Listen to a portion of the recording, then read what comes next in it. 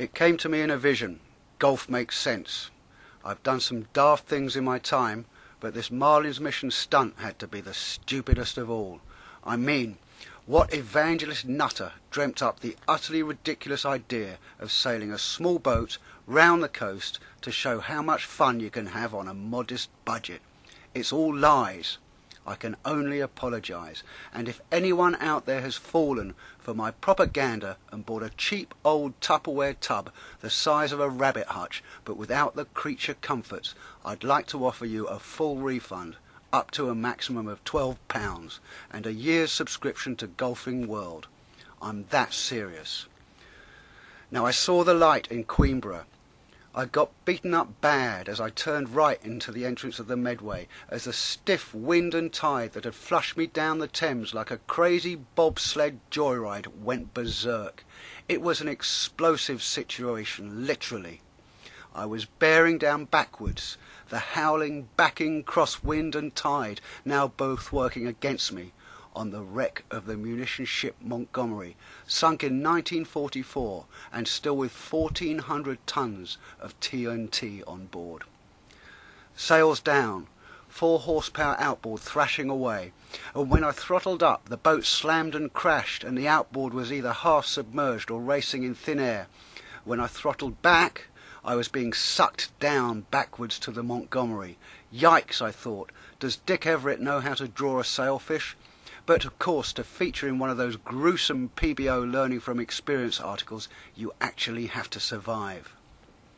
In truth, there were any number of simple things I could have done to avoid the situation or get out of it. They teach it on courses.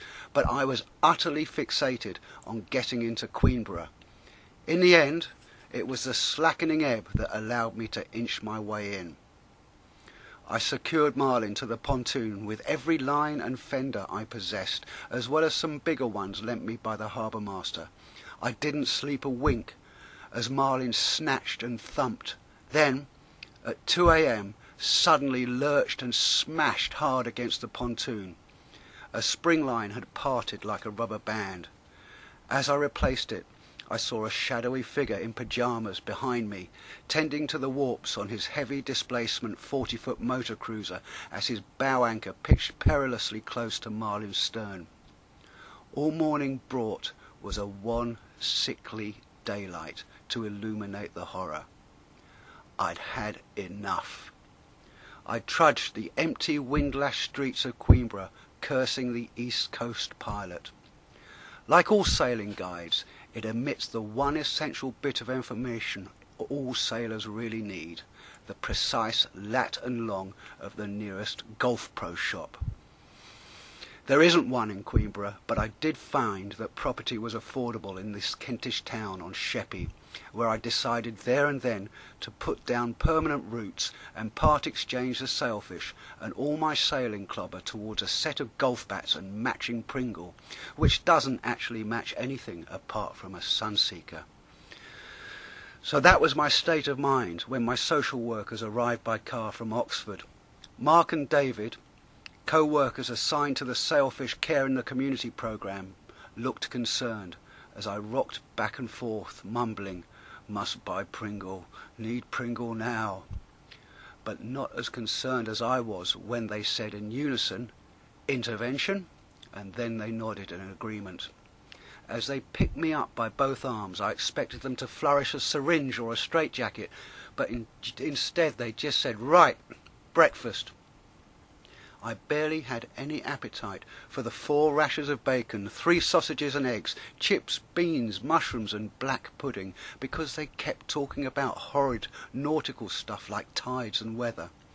It was only when they told me that there was a Golf Pro shop in Ramsgate that I very reluctantly agreed to give it a go. Yesterday's 4-6 had moderated to a 4 or 5 west-southwest. It was mighty lumpy in the mouth of the Medway, but once out in the Thames with the wind off the land, the sea was flatter, and we flew. 2 reefs, 1, then none. Marlin was surfing, momentarily hitting 7.8 knots with the turbo boost of tide. What a thrill, and all day we saw only one other sail, a big gaffer that we overhauled. People don't know what they're missing, we laughed. We even made tea. Queenborough to Ramsgate, 40 miles, 7 hours, average nearly 6 knots in a sailfish, spectacular.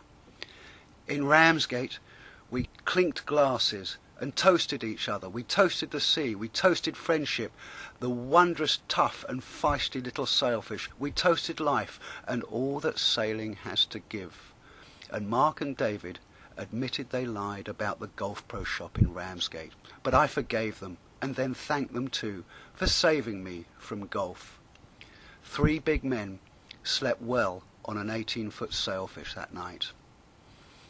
The next day's log reads, Ramsgate to Dover, 15 miles, 6.5 hours, wind westerly 4, later southwest 6, must buy golf rackets, need Pringle now. If marinas had Golf Pro shops, they'd make a killing.